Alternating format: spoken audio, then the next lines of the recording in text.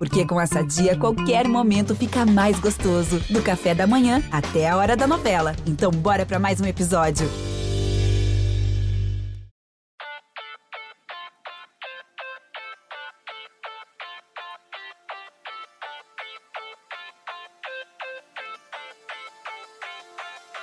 Bom dia, boa tarde, boa noite, seja lá qual horário você esteja escutando. Começa agora o programa número 8, edição 08 do ATR no GE.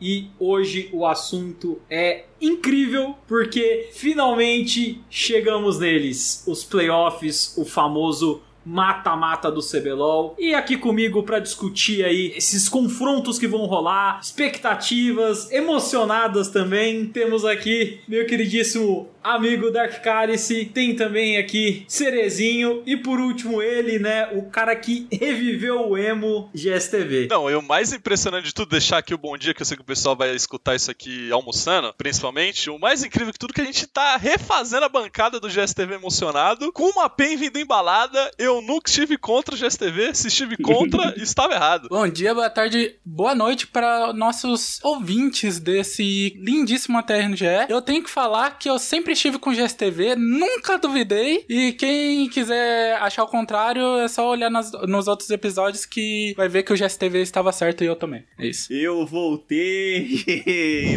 pra esse programa. Boa tarde aí pra todo mundo, bom apetite pra quem tá almoçando. O Skit, ele fez a minha parte aqui, mandou um bom almoço, tava tomando um cafezinho. Então pra você também que já almoçou e tá tomando um cafezinho, espero que seja bem gostoso e que aqueça sua tarde. Exatamente, pessoal. Então, estão todos eles apresentados. Eu sou o Lunassi, aquele host que aparece de vez em quando eu consigo destronar Dudu. E vamos falar então dos confrontos que começam nas quartas de final. Então vamos aqui olhar os confrontos que a gente tem aí para destrinchar. Tem muita coisa bacana, muitos times que começaram bem e terminaram mal, muitos times que começaram mal e terminaram bem. A gente vai falar de tudo isso. Primeiro confronto então, no dia 27 teremos Loud versus PEN. E caramba, hein? Que cruzamento do destino. Foi a partida, né, de abertura do split do CBLOL desse ano, do primeiro split, agora. E vai ser uma partida de quartas de final. A Loud, eu sinto que tá vindo mais ou menos, e a PEN, como o GSTV cantou aí de maneira bastante emotiva há muitas semanas atrás, vem bastante embalada e com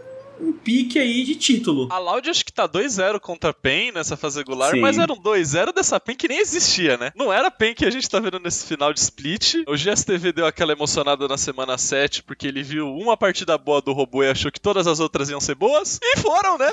Olha só, que coisa curiosa. E eu tô muito com o Lunassi nessa. Acho que é uma PEN que vem embalada, e uma Loud, ainda sei que o último final de semana da Loud foi melhorzinho, mas não me passa confiança nenhuma essa Loud indo pra essas quartas de final. Não sei se vocês estão com a mesma sensação. Cara, tô com essa mesma sensação. Acho que a Loud vem melhorando aos poucos, mas pro salto que a PEN deu, a PEN tava lá embaixo e deu um salto gigantesco. Simplesmente ninguém entendeu nada que tava acontecendo. E eu acho que o pessoal não sabe ainda lidar direito com essa nova PEN. Porque, da mesma forma que outro time que eu vou citar aqui, a Vorax, tem um player que é um canivete suíço, a PEN tem um agora. O robô. O robô que não estava existindo no CBLOL até a metade do torneio, começou a clicar de carry, começou a clicar de Lulu top, faz as suas magias com os tanques, e com o resto do time estável, e ele conseguindo fazer tudo que o time precisa, essa PEN começa a ser um time muito perigoso pra disputa tanto dos playoffs quanto do título. Cara, uma coisa que é curiosa é que, assim, eu acho que todo mundo que acompanhou essa reta final aqui do CBLOL e viu de fato todos os jogos, tá olhando pra essa PEN com bons olhos, né? Você vê um time chegar bem na reta final é uma coisa que anima, que mostra que o time tá evoluindo e só tende a crescer. A gente tem uma semana de pausa, né? Tá tendo essa semana de pausa entre o final do regular para as quartas de final, então os times podem mudar bastante. A gente vai ter uma outra atualização também chegando, o 11.6, e essa atualização ela vai ter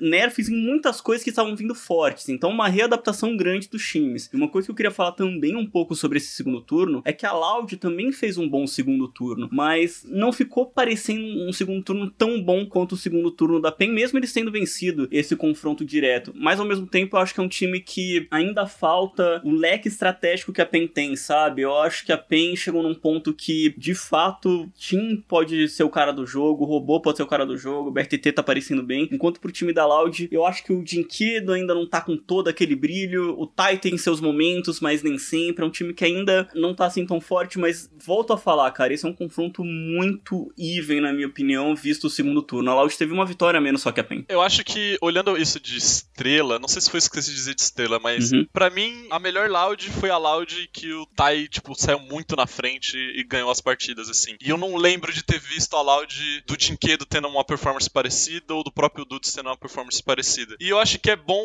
se o Tai voltar, tipo, voltar a ter essas boas partidas, principalmente pro momento da PEN agora. Eu consigo ver num cenário onde a matchup não desenrole tão bem pro topside da PEN, sabe? A gente viu, acho que foi o Carioca no Depois do Nexus falando que a principal mudança, isso é visível, a gente falou aqui na Terra no GE, era esse topside funcionando, era o robô voltando a jogar bem. E aí também tem esse topside da Loud, que foi um ponto que a gente, antes do CBLOL começar, a gente falou bem, pô, tem solo laners muito fortes, em teoria, né, a Loud. E eu acho que o próprio Tai falou, questionaram ele sobre, a Loud só parece ser um time que joga um 3-1 muito bem, o resto eles não fazem muito bem. Acho que o Skit também falou sobre isso logo no começo. E é um time que, se pá, tem essa limitação, que nem você falou, GSTV. Eu não vejo eles sendo tão flexíveis, talvez caindo nessa zona de conforto que é um 3-1, talvez eles dêem algum trabalho pra PEN. Só que eu ainda acho que, tipo, macro, jogando um mapa, a PEN também tá bem. E o meta ajuda o time, porque tem o Nokia aparecendo aí adoidado agora no 10.5, talvez entre na pool dele, já que tem TF, sabe? Eu não sei se é uma matchup even. Eu vejo ferramentas pra Loud lidar, mas com o que eu vi nessas últimas semanas, eu não acho que é o suficiente pra ganhar 3 jogos no MD5, tá ligado? Aqui eu vou fazer uma pergunta pra vocês, que eu acho que ela tem muito a ver com como foi a trajetória da Loud durante todo o split. Eu não sei se vocês têm a mesma sensação que eu tenho. A Loud, eu acho que ter começado com o Dom Arts e ter feito aquela troca depois do Milkyo, né, que ficou, né, até o final desse regular, deu uma atrasada um pouco num time que tava... Eram 5 jogadores que vinham de equipes distintas, né? Tirando o Dudes e o Cells, que vieram da Kabum. Então faltava esse time encaixar. E eu acho que, tipo, você ter que trocar o jungler, que a gente sabe que é uma peça que, querendo ou não, dita como o time vai jogar. Porque às vezes pode até jogar pra ele, né? Então teve essa troca do Milkyo. Eu sinto que a Loud seria um time melhor, talvez, se a gente tivesse um turno, retorno e um terceiro turno, sabe? Que eu acho que daria tempo, talvez, pra eles se reencontrarem. Se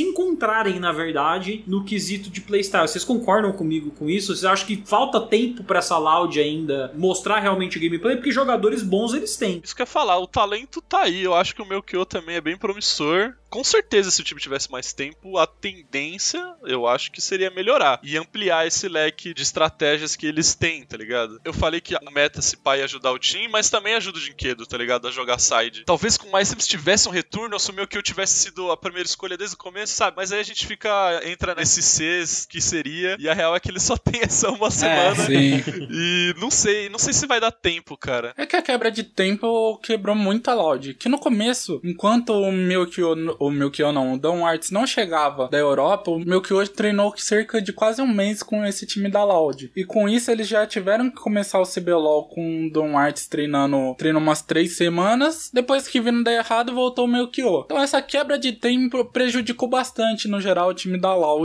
Mas isso talvez ainda não seja o suficiente pra gerar um problemaço, sabe? Eu acho que além da mudança de junglers, teve todo um problema na coaching staff também. Pelo que parece que o Rafa P tomou mais as rédeas nessa partida final da temporada. O Tai falou que com o Rafa parece que eles se encontraram melhor, estão seguindo uma direção onde todo mundo tá meio que na mesma página. Então com certeza se tivesse mais tempo ia ser melhor, sabe? Porque além da mudança do jungle, teve problema na coach staff também. O cara que era pra ser head coach, esqueci o nome dele agora, acho Crowley, que nem chegou. O Crowley, acho que nem chegou. E aí, como a gente falou no começo da temporada do Terreno GE, era muita gente na coach staff, a gente não sabia como que ia funcionar. E talvez tenha sido outro fator que demorou pra encaixar. Porque aí a gente volta naquelas declarações do Cells que as screens não estavam sendo, tá ligado, bem aproveitadas. Então acho que foi tudo um emaranhado de coisas que acabou atrasando a evolução da Loud. Eu queria mais ou menos discordar, porque eu acho que tempo tem meio que um limite, né? Que a gente fala, mais tempo. Porque assim, eu acho que o tempo necessário pra Loud não era um tempo pra formação, criar essa sinergia, mas era um tempo que eu acho que falta pro Milkyo de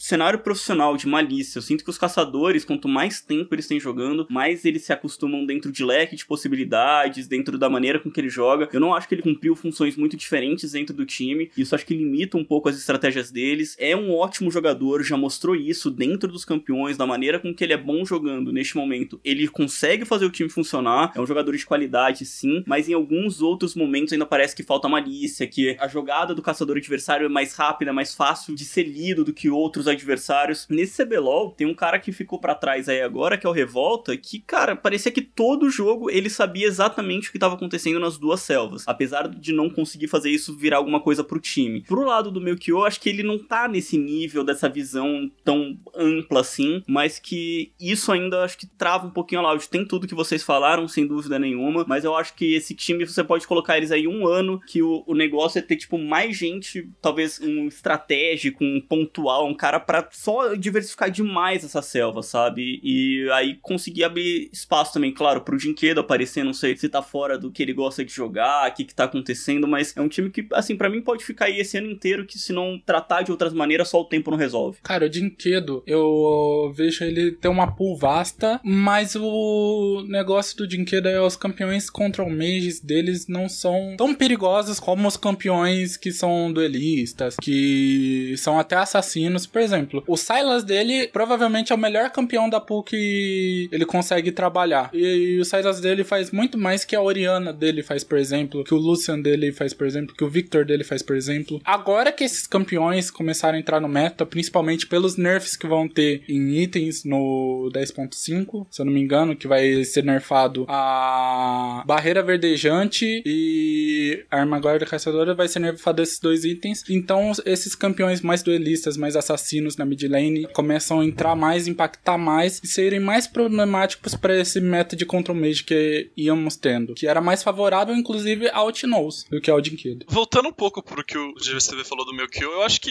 ele tá correto. Eu não sei aonde que ele discordou ali, porque querendo ou não, o jungler melhora com o tempo, né? Essa é a sua explicação. Eu acho que tudo bem, não é um ano que ele vai se tornar o melhor do Brasil, muito provavelmente não é, né? Eu concordo com você. Eu acho que o jungler é a peça que une todo mundo no mapa, principalmente o early game, tá ligado? E se a gente tá vendo um topside da Loud que não funciona todo jogo, muito é por conta do Melchior tá atrás em PF, ou chegar atrás do outro jungler, mas que não falei, eu acho que ele é muito promissor, tá ligado? Sim. Eu não sei se é só um problema dele. Claro que ele tá envolvido no problema, óbvio, mas eu de verdade acho que o lance da coach staff, tipo, sido bem claro desde o começo, afetou ele, afetou a evolução dele, afetou a evolução da Loud. Talvez, a gente só vai descobrir isso se, tipo, a Loud de fato perder pra PEN, que nem a gente tá marcando aqui, pelo menos até o momento, e a gente vê eles no segundo split melhor, tá ligado? Mas eu vejo esse time evoluindo, concordo também com o Serê no ponto do meta, acho que ajuda bastante o Jinquedo, mas ainda assim, o Melchior não é o cara que tem que ser estrela. Sim. O Melchior foi o novato dessa equipe. Acho que o GSTV, o Skit bateu nessa tecla antes. Cara, é pro Dudes tá carregando, é pro Jinquedo tá carregando, é pro Tai tá carregando, tá ligado? O problema da Loud é muito além do que eles estão fazendo early game. É muito além de um PF que o Melchior não fez direito. É coesão em time, é ter essa identidade que eu falei. Eu vejo muitos problemas, mas eu ainda acho o time muito promissor. E eu quero que essa lineup se mantenha assim com o Melchior. Eu não queria ver eles mudando, não, velho. Concordo. Eu queria trazer um dado aqui pra apoiar o argumento do Cálice, que hoje, depois do regular, a PEN tem vantagem aos 10 de 800 de gold, aos 15 de 1.300, aí sobe pra 2.200, quase 300 aos 20, e depois pra 5k aos 25. Eles ficam negativos aos 30, que eles só tiveram 6 jogos que passou de 30 minutos no CBLOL, 3 eles perderam. Já a Loud começa negativo aos 10, continua aos 15, com cerca de menos 300, menos 500, e aí aos 20 eles viram positivo 500, e os 25 mantém essa média. Então é um time que claramente, até pelos dados, pela métrica que a gente tem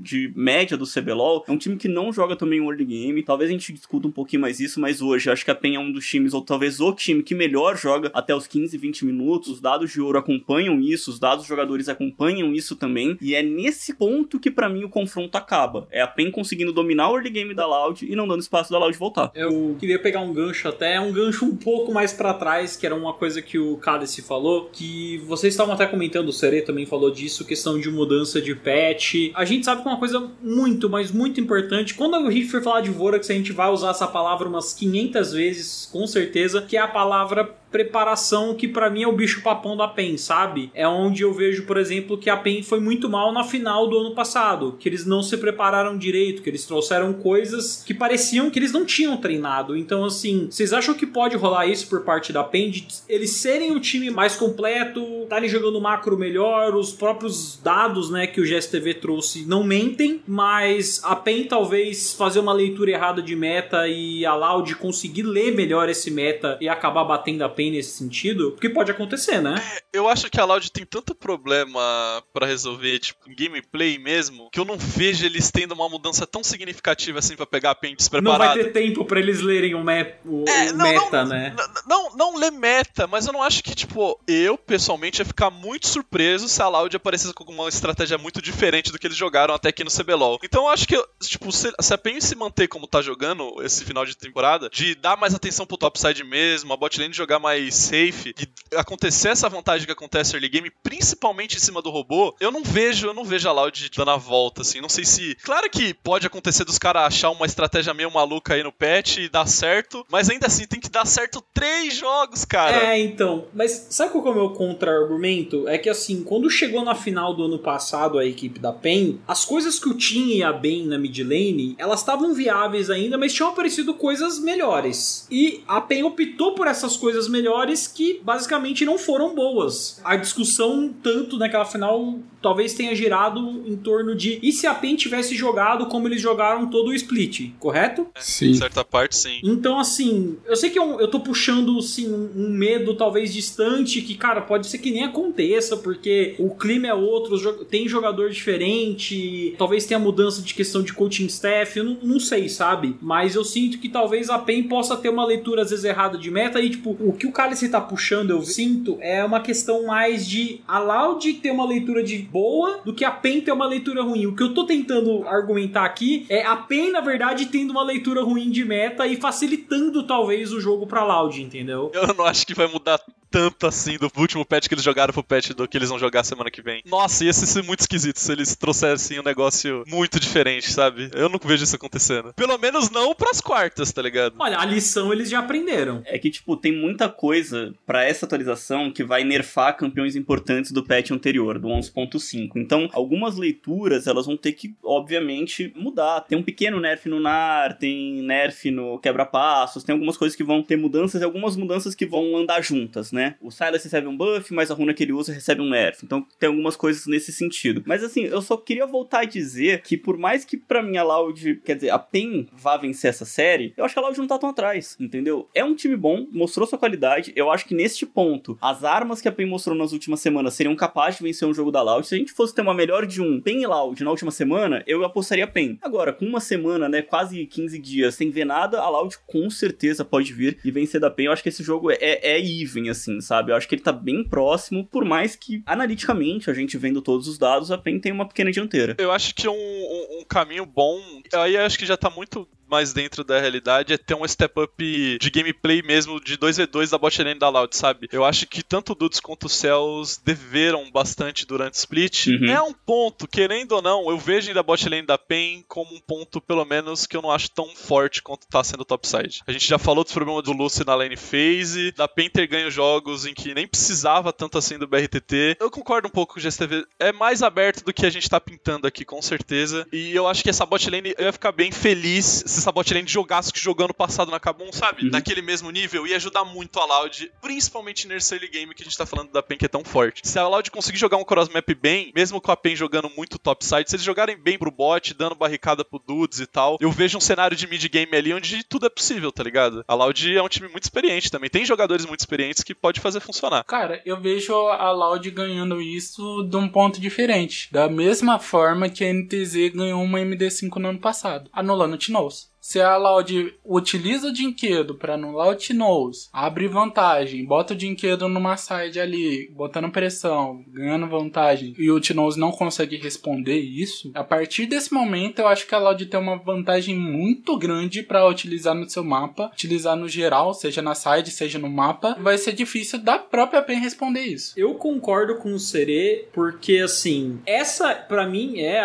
o caminho que eles têm que fazer de, tipo, travar o team e e eu acho que o Tai tem completas condições de tudo que ele mostrou na carreira, de ele ter outro step-up de playoff e conseguir vencer o robô, mesmo o robô estando, né, numa fase muito boa, e a bot lane acontecer aí do Dudes e do Cells, que a gente sabe são bons jogadores, tentarem aí vencer o 2v2, que tá um pouco abandonado, né? A PEN tá trabalhando um pouco mais no top, tá pegando campeões fortes no 2v2, mas não tá investindo tempo do jungler, tempo do mid laner, né, do próprio time com campeões mais de homing na bot lane. Eles estão deixando mais a bot lane ali meio que ganhando por si só, né, as rotas. Então, não sei, pode ser um caminho realmente aí pra eles, mas sabe qual é o problema que eu vejo, que eu acho que o GSTV tá reclamando? É que o planejamento da NTZ pra anular o time no ano passado envolvia o quê? O Envy e o Shinny. Eu não sei se o Jinkedo e o Milkyo vão ter esse tipo de sinergia, porque precisa do jungler pra ter essa anulação do time. Acho que no 1v1 sozinho vai ser complicado. E pra ser bem sincero aqui, não foi só a NTZ tendo um plano de jogo muito bom pra parar o time. O time também se ajudou muito, né? A gente tem que ser sincero, naquela final. Nossa,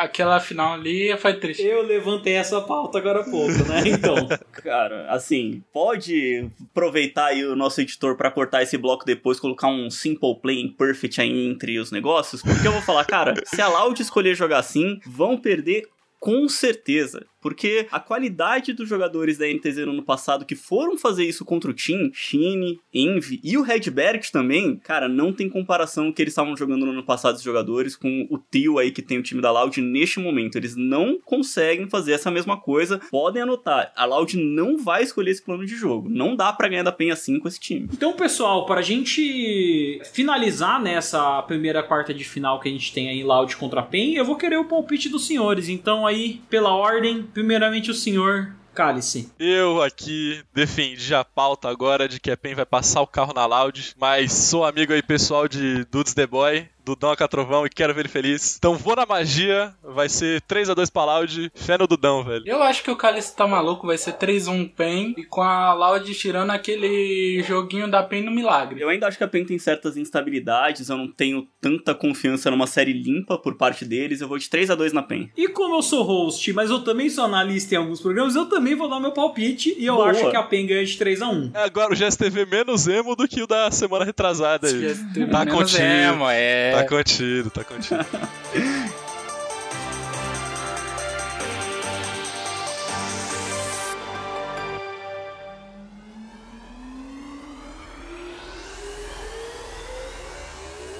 Bom, pessoal, então vamos dar prosseguimento aí o que a gente tem pra falar. E é a quarta de final que rola no domingo. Essa já é dois times que, cara...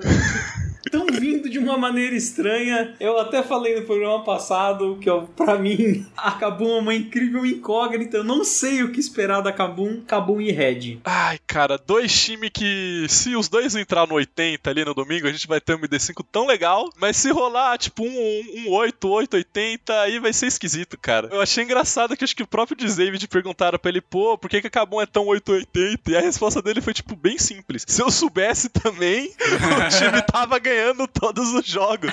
Então, é um problema que acabou tá tendo split inteiro, tá ligado? E é algo que começou a aparecer na Red, né? A Red que, se não ganha muito forte early game, eles têm a dificuldade muito grande no mid game pra fazer as coisas funcionarem. Depende, que nem a gente falou, de muita jogadinha individual e tal. Não sei se é algo que vai dar pra abusar contra o time da Kabum. Principalmente no topside, a gente sabe que a gente tá pegando bastante no pé do Giga essas últimas semanas, e ele vai jogar contra um top laner que gosta de ficar gigante. Gosta não, consegue ficar gigante na própria lane. Então eu acho que é um desafio difícil pra Red, mas ainda assim, pelo que eu vi no split, a Red me parece, por incrível que pareça, mais reliable, mais confiante do que a Kabum, tá ligado? Eu se fosse apostar hoje, se não fosse torcedor da Kabum, quando chegar nos palpites, obviamente vou apostar na Kabum, eu apostaria na Red com certa tranquilidade. Mas aqui, tipo, o GSTV falou, a PEN Loud é aberto e tal. Aqui eu acho que é tão aberto quanto, se não mais, sabe? Porque a Red pode entrar num dia muito ruim, a Kabum num dia muito bom e rolar um stomp e vice-versa. Vejo o 3-0 rolando.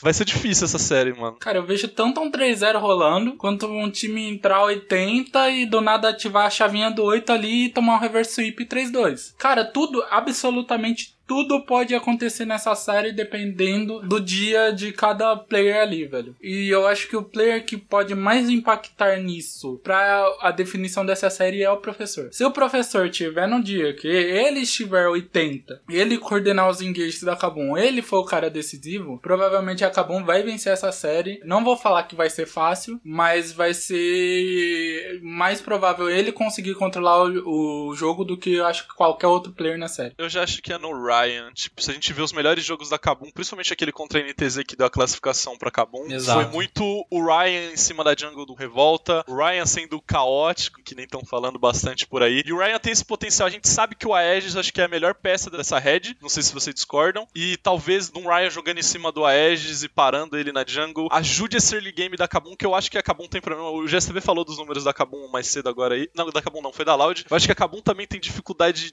tremenda em passar saudável o early game, sabe? Eles dependem do Ryan tá muito bem no jogo, ter a pressão principalmente no mid pra poder apoiar o Ryan. Então é um caminho claro, mas é um ponto forte da Red também. Eu acho que o Avenger e o Aegis são dois jogadores que, pelo menos esse split eu achei que jogaram demais, mais do que eu tava esperando até. Não sei, cara, eu vejo os times com paralelos bem interessantes, cara. Isso da bot lane é um ponto a se pensar, porque a queda de desempenho do professor do primeiro pro segundo turno é bem notável. E talvez, se ele volte a jogar bem, a Kabum deixe de ser ter esses slumps tão pesados, tá ligado? Eu acho até que rolou uma queda de necessidade ou de importância na função do suporte, porque a gente chegou no começo, né, no primeiro turno, com o Redbert muito em alta, o professor muito em alta, e eu acho que as mudanças de prioridade, de composição, de tudo, vão impactando pouco a pouco de como o suporte joga. Só pra aproveitar aquele teu gancho, acabou passa quase o jogo inteiro even, é menos 1 aos 10, mais 83 aos 15, menos 300 aos 20, mais 20 aos 25, é mínima a diferença pra abrir quase 2.000 a partir dos 30 minutos. Então é um time que não tem toda uma vantagem até os 20, mas depois dos 25 até consegue ser um pouquinho mais decisiva no late game. E a Red também é um time muito even, que não chega a abrir um K de vantagem até os 30, que é onde eles despontam. Mas dentro dessa questão, dentro desses dois confrontos, eu acho que o Cálice ele matou logo no primeiro argumento, cara, é o top. É o Weiser contra Gigo. O Gigo ele começou o CBLOL surpreendendo todo mundo. Ele pegou, assim, o primeiro jogo, Urgot, plau, que jogaço, ninguém sabia direito o que esperar dele, logo na primeira semana, jogando com coisa diferente. Aí agora, assim, ainda se você for olhar de fato os jogos e o leque do jogador, ainda é um leque grande. O leque dos top laners é consideravelmente bem grande, porque eles têm muitas escolhas diferentes pra fazer e o Gigo tá trazendo, mas eu não sinto mais que tem essa mesma coisa que teve ali no começo, que ele ameaçaria ali com o last pick de pegar o cara desprevenido, de pegar o adversário de surpresa. Nesse ponto eu acho que ele tá virando um jogador mais defensivo, entre aspas. Ele tem sempre uma média de desvantagem, ele tem só 27% dos jogos à frente até os 15 minutos, então eu sinto cada vez mais essa arma que era da Red, o Gigo, foi se acabando. O Aegis é um jogador muito bom, mas que dentro da função dele ainda falta experiência, falta jogo, falta malícia, falta tá lá. Teve um jogo, se não me engano, contra o Flamengo, contra o Ranger. Ele saiu na frente, o Ranger foi segurando,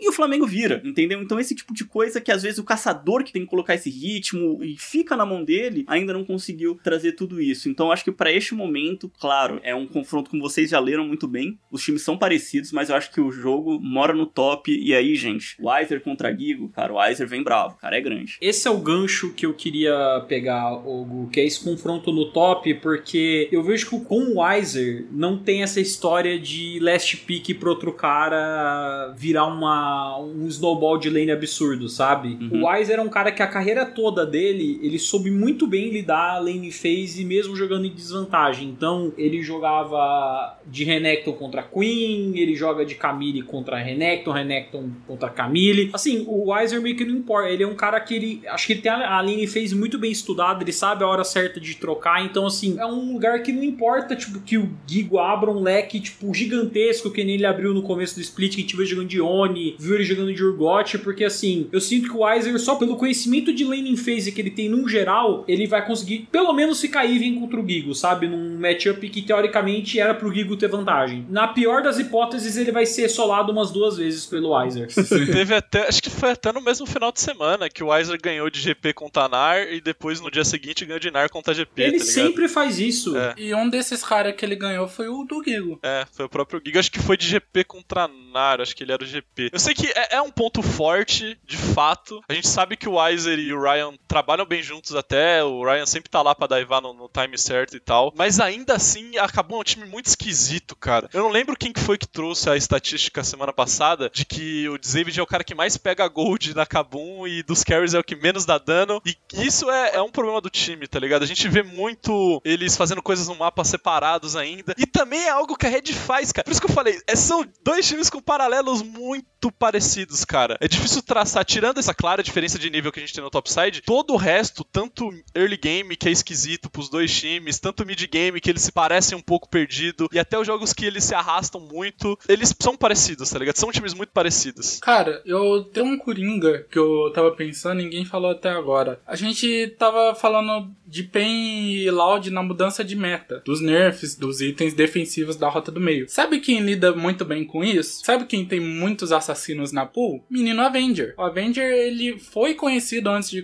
entrar pelo competitivo na solo queuing, foi pela pool de assassinos. Quando entrou no competitivo, utilizava muito, e mesmo quando ele não usa assassinos, são mais mages burst, não são mages, por exemplo, Zoe, que teve um jogo que ele utilizou Zoe, se não me engano foi contra a INTZ, que ele acabou sozinho com o jogo de Zoe. E é um cara que se beneficia muito desse patch, e pode ser a chave ali que pode trazer a vantagem pra Red num ponto diferente, num ponto diferente de top, um ponto diferente de sport, um ponto diferente da selva. É o cara ali que pode ser o ponto de interrogação que bota essa questão na cabeça do Kabum e fala, e agora? Tá tudo viável, o que esse cara vai jogar? Concordo muito com o Serê, porque eu acho que as partidas mais estáveis que a Kabum teve no split foram partidas que o Evrot estava muito bem, tinha pressão mid principalmente, de aí conseguir auxiliar o Ryan, e aí ter essa transição de early mid game mais suave, sabe? E se aparecer um Avenger com os campeões que tem muito kill pressure, eu de verdade não acho que o meta vai mudar tanto assim pra voltar a aparecer LeBlanc, Ahri, essas coisas. Eu sei que o pessoal tá fintando bastante aí, principalmente a Ahri, com os itens novos não, né? Já estão fazendo os itens aí, aqui o item de gelinho faz alguns pets. Eu não acho que vai mudar tanto assim, mas de fato é um problema. Eu acho que se a Red focar em talvez dê essa pressão mid na maioria dos jogos, já facilita o jogo do Aegis, já vai ajudar um pouco esse early game deles, que também tá meio capenga, e talvez mude o panorama do jogo. E o que eu ia perguntar aqui é que a gente já começou a fazer basicamente um lane a lane, né? A gente falou do Weiser contra o Gigo, a gente falou do Aegis contra o Ryan, e falamos agora do Evrot contra o Avenger, então eu quero terminar aí o rota-rota e falar de bot lane. Vocês acham que na bot lane pode rolar alguma coisa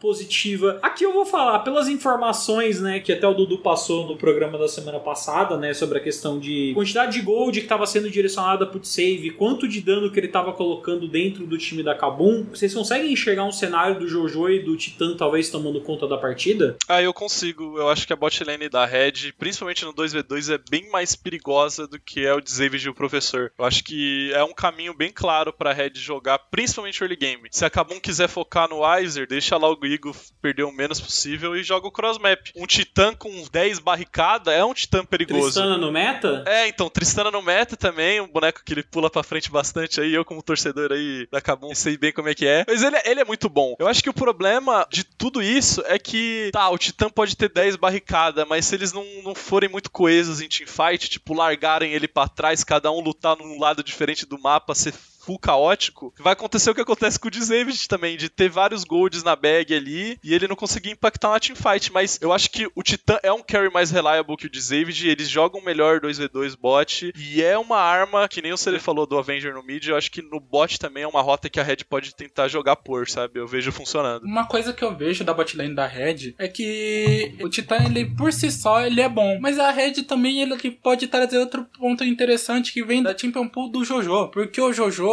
quando ele começou, e até atualmente, ele é muito conhecido também pelos campeões de Peel. O Jojo, ele joga muito bem com campeões como Karma, como Janna, como o Lulu, que são campeões que vão lá bufar o ADC, vão shieldar, dar vida, dar cadinho, fazer de tudo pra ADC ficar vivo e ficar batendo. E esse é um dos destaques de campeões do JoJo. Isso é muito importante para o Titã, porque o Titã sempre foi aquele cara mais agressivo, que vai pra frente, que dá um passinho às vezes a mais. A gente conhece bem isso, de uns combos que ele tomou de Jarvan no meio do caminho, quando ele deu um pulo ali contra a Cloud9, sinta aquela dor até hoje. Ele sempre teve essa característica. Então, talvez eles podem jogar agressivo pro top com uma bot lane mais defensiva ali, com o JoJo tendo aquele campeão de peel e deixando o Titã farmar tranquilo, protegendo o Titã, ou ajudando ele em alguma play mais agressiva. A Red que usou Jana, né? Como contra-pick contra Hell. Só que ainda acho que a gente tá num ponto do meta. Eu sei que o GSTV falou que o suporte foi perdendo tanto impacto, mas ainda eu acho que o suporte em 90% dos casos tem que ser o primeiro engage, sabe? Eu sei que Nock ajuda, que tem alguns junglers agora que conseguem fazer essa função, mas num draft normal você precisa ter esse engage na bot lane, e aí é difícil você jogar com o pillar. A gente viu usando o Lulu top pra ter esse pillar, de gente usando Karma mid pra ter esse pillar, e eu acho que ter um pillar pra ficar com o Titã numa possível teamfight é um caminho que talvez arrume muitos dos problemas que a Red possa ter num mid-game da vida, sendo umas teamfight meio confusas. Sabe o que eu tô pensando? Se o Gigo tá com tanta dificuldade em jogar top lane, talvez Lulu seja um campeão no top interessante pra ele, porque a Lulu, aí eu posso puxar até pra Karma, embora eu não goste muito de Karma top, que são dois campeões que, assim, você não vai ganhar lane, mas você não vai perder ela também, entendeu? Então eu imagino talvez que o Serê trouxe esse ponto do JoJo, né, ser um jogador muito bom com magos de peel, mas talvez esses magos de peel, como a gente já viu o robô trazendo, né,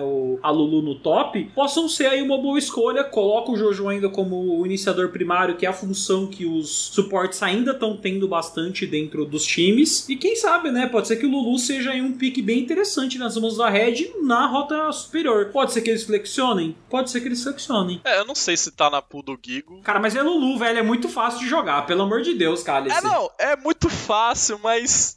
Ai, não sei, eu vejo isso acontecendo. Cara, é apertar Q na wave e se o cara pular em você, você transforma ele em bichinho e sai correndo, cara. Meu Deus do céu, se sou o Gigo, não ia querer isso acontecendo. Eu ia jogar pra ganhar do Ryzer. Respeito o Weiser. Eu acho que o Weiser ia amassar uma Lulu de uma maneira... também acho que o Weiser só ia amassar o Gigo. Os caras iam picar, tipo, Jace, tá ligado? A Lulu ia ficar 0-5 na lane. Mano, eu acho vou falar pra vocês. Se o Gigo abrir com uma Lulu na série e o Weiser deitar, é 3-0, acabou, filho. O cara não volta pra série assim não, mano. Não volta mais. Esse é um ponto que eu queria levantar. Vocês acham que a Red possa ter algum problema, talvez de confiança, de tipo, entrar, tomar uma paulada e perder a confiança, assim, e aí só perder? Você tá evocando flashbacks, Cálice, do circuito desafiante? Não sei. Mas eu tenho medo da Red dar uma tiltada, mano. O que aconteceu no circuitão, não aconteceu isso. Eles tomaram uma paulada e devolveram outras 3. A gente tá falando nos outros 8 circuitões que eles jogaram, Serê. Que inclusive o Gigo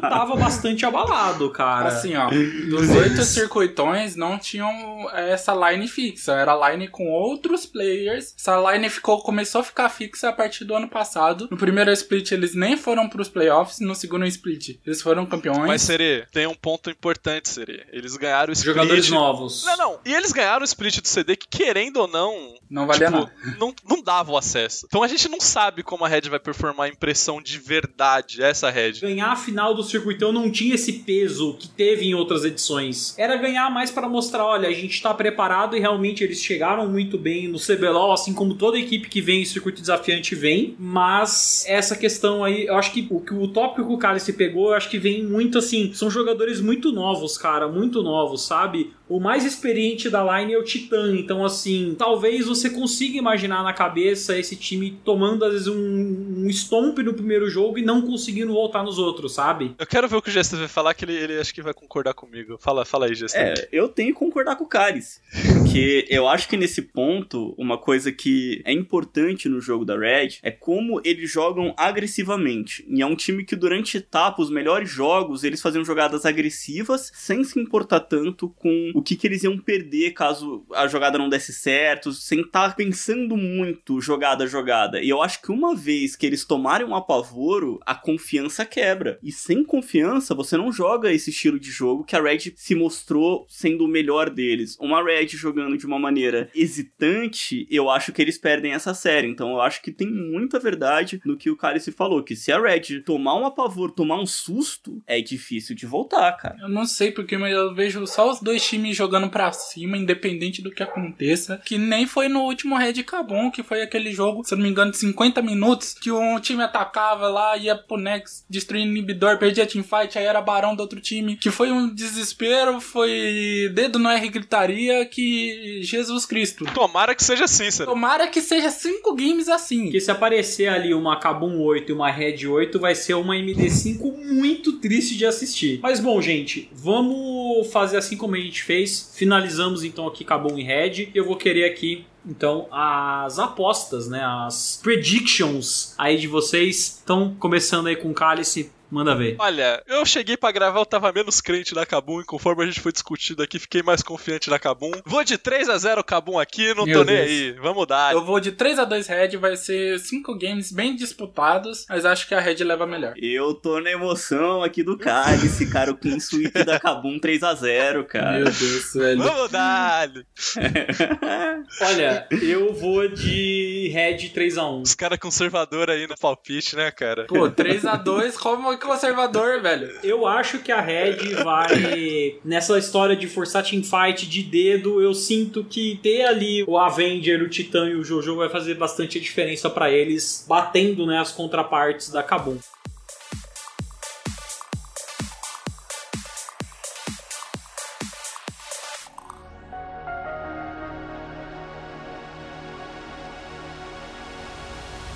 Bom, gente, agora a gente vai aí para um quadro que eu vou colocar um nome aqui, que é o Emoções by GSTV, que a gente já vai dar uma especuladinha no que vai acontecer mais pra frente no playoff. Falamos de Loud e PEN. Quem vencer essa melhor de 5 enfrenta o Flamengo. E aí? O que acontece? Posso começar na minha emocionada aqui? Manda ver. Tá muita gente preocupada com o Flamengo. Pessoal, meu Deus do céu, 0-4, Ranger e Tuts, 2 pateta. Pra mim, o Flamengo vai amassar essa semi e ainda vai ser campeão. Digo com tranquilidade aqui, o Flamengo não perde esse título do CBLOL. Tá aí minha emoção pra fazer jus aí o GSTV. Quem que você colocou no palpite? Cálice, desculpa. Eu falei que a Loud passa. Eu falei que a Loud passa. Então, a Loud vai ser arrasada pelo Flamengo, é isso? Amassada. Cara, não vai nem ver jogo. Eu acho que o Cálice não viu o CBLOL do ano passado. Time que termina o split mal, vai pros playoffs mal. O Flamengo vai ser arrasado pela PEN Game. A PEN Game que vai pra final. Se for contra a Vorax, perde a final. Se não for, é campeão. Calma. GSTV? Cara, eu tenho que falar que o Flamengo deve estar numa situação assim de clima de férias com ex, né? Uma coisa assim que olha pros lados, terminamos 0-4 e agora vamos fazer dar certo de novo, gente. O que a gente vai fazer aqui, né? É complicada essa situação. Chega num ponto que, pelo nosso formato, né, os 2 primeiros colocados vão direto pra semis, então são quase 20 e tantos dias, 21 dias, 3 semanas pra eles voltarem a jogar. Eu acho que é difícil pro Flamengo, sem ver jogo, sem ter um resultado positivo no meio do caminho, voltar. Então acho que isso, pro momento deles, acabou atrapalhando, por mais que seja um benefício muito grande você pular as quartas de final. E eu queria levantar o argumento máximo aqui, gente. Se vocês forem dar uma pesquisada, o Melão, no dia 31 de janeiro, ele tweetou o seguinte. É mesmo, tem isso. Ele tweetou o seguinte: ninguém tira o título do Flamengo, #CBLOL. Flamenguistas, eu sei que vocês são supersticiosos, mas é sério, nem Deus tira esse título de vocês. Time bom da desgraça. Acabou o time. É isso. Posso refazer aqui minha análise? Vai lá. Eu ainda acho que o Flamengo chega na final, mas aí vai ser amassado por FNB, amigos. O título vem, rapaziada. Estou me reiterando aqui. Flamengo não será campeão. Não será. Sobre essa parte de cima das quartas e semifinais, eu vou dar meu palpite também. Eu acho que o pessoal tá, talvez, se precipitando muito em relação ao Flamengo. E o que eu vejo do Flamengo é que uma coisa que todo mundo ressaltou, porque o Flamengo fez um começo de CBLOL tão devastador assim? Porque eles entenderam como o jogo estava sendo jogado antes dos outros times. Eu vou bater nessa tecla, eu vou usar essa tecla de que, não sei, a coaching staff, os jogadores, o Flamengo conseguem entender as mudanças de jogo de uma maneira mais rápida, talvez, que os outros times. Então, nisso vai ser o trunfo deles pra acabar vencendo a PEN, mas vai ser uma série bem close ali, um 3-2, que vai ser uma das melhores séries, inclusive, da história do CBLOL. É isso aí. E agora, eu vou pra parte de baixo. O vencedor de Red Kabum enfrenta o que talvez seja aí, né, o bicho papão, a Vorax. A Vorax vai ganhar esse CBLOL, velho. Falando assim, vamos lá.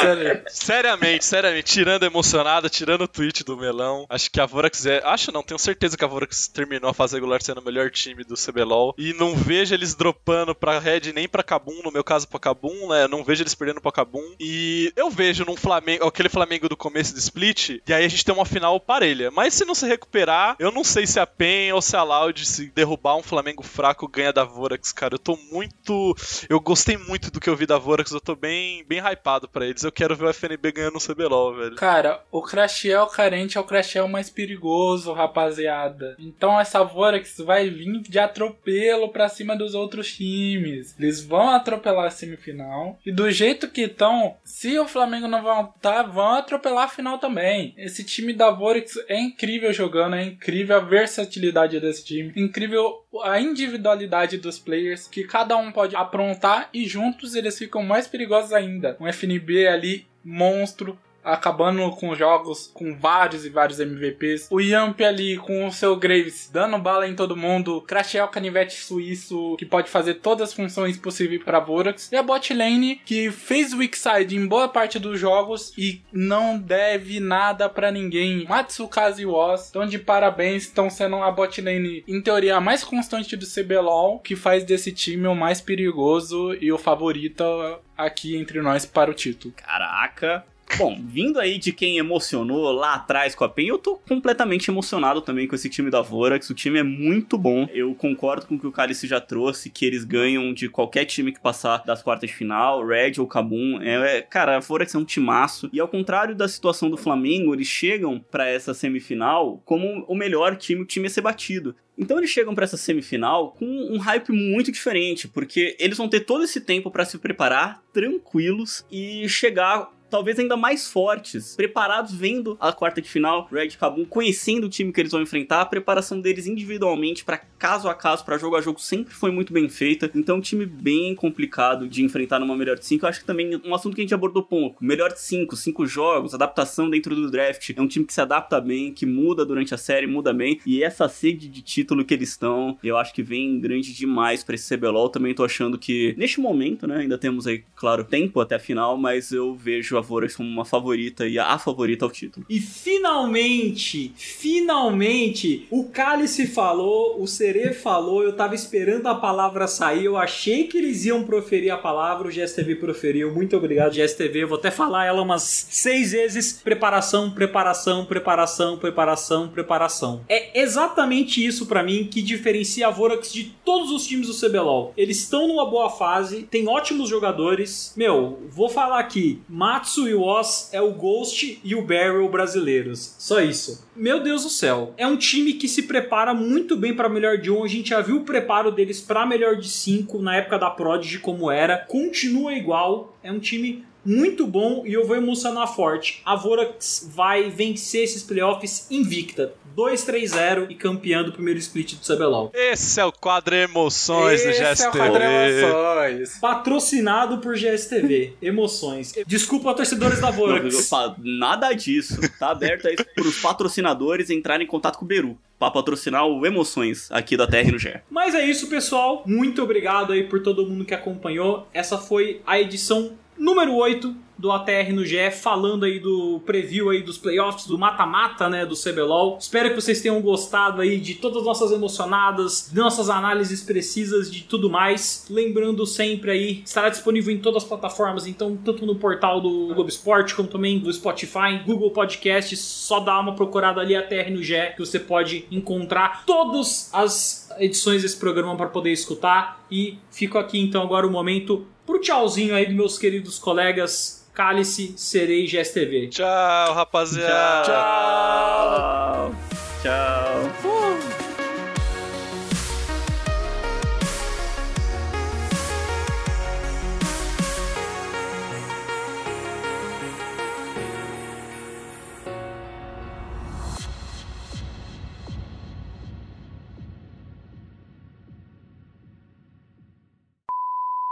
Foi o GSTV que mandou esses números aqui? Foi, velho. O cara mandando número, velho. Não, no zap, velho. Putz. A gente faz análise na magia, velho, não nos números. Muitos números e nenhum da Morena, cara. É, velho, caralho, que tristeza, velho. Aí os caras pegou numa ferida, né? Do Evrote contra o Aegis, desculpa, errei. Avenger. A Aegis é o Jungler. Eu vou pedir pro Havok dar um corte aqui porque eu vou achar esse tweet do Melon. Pera aí, eu vou ler. Vocês esperem aí. Olha lá. Aqui do CBLOL. Então eles vão ter... O que você quer falar? Pera aí. Gank. Gankado pelo dog. Eu vou voltar. Dali.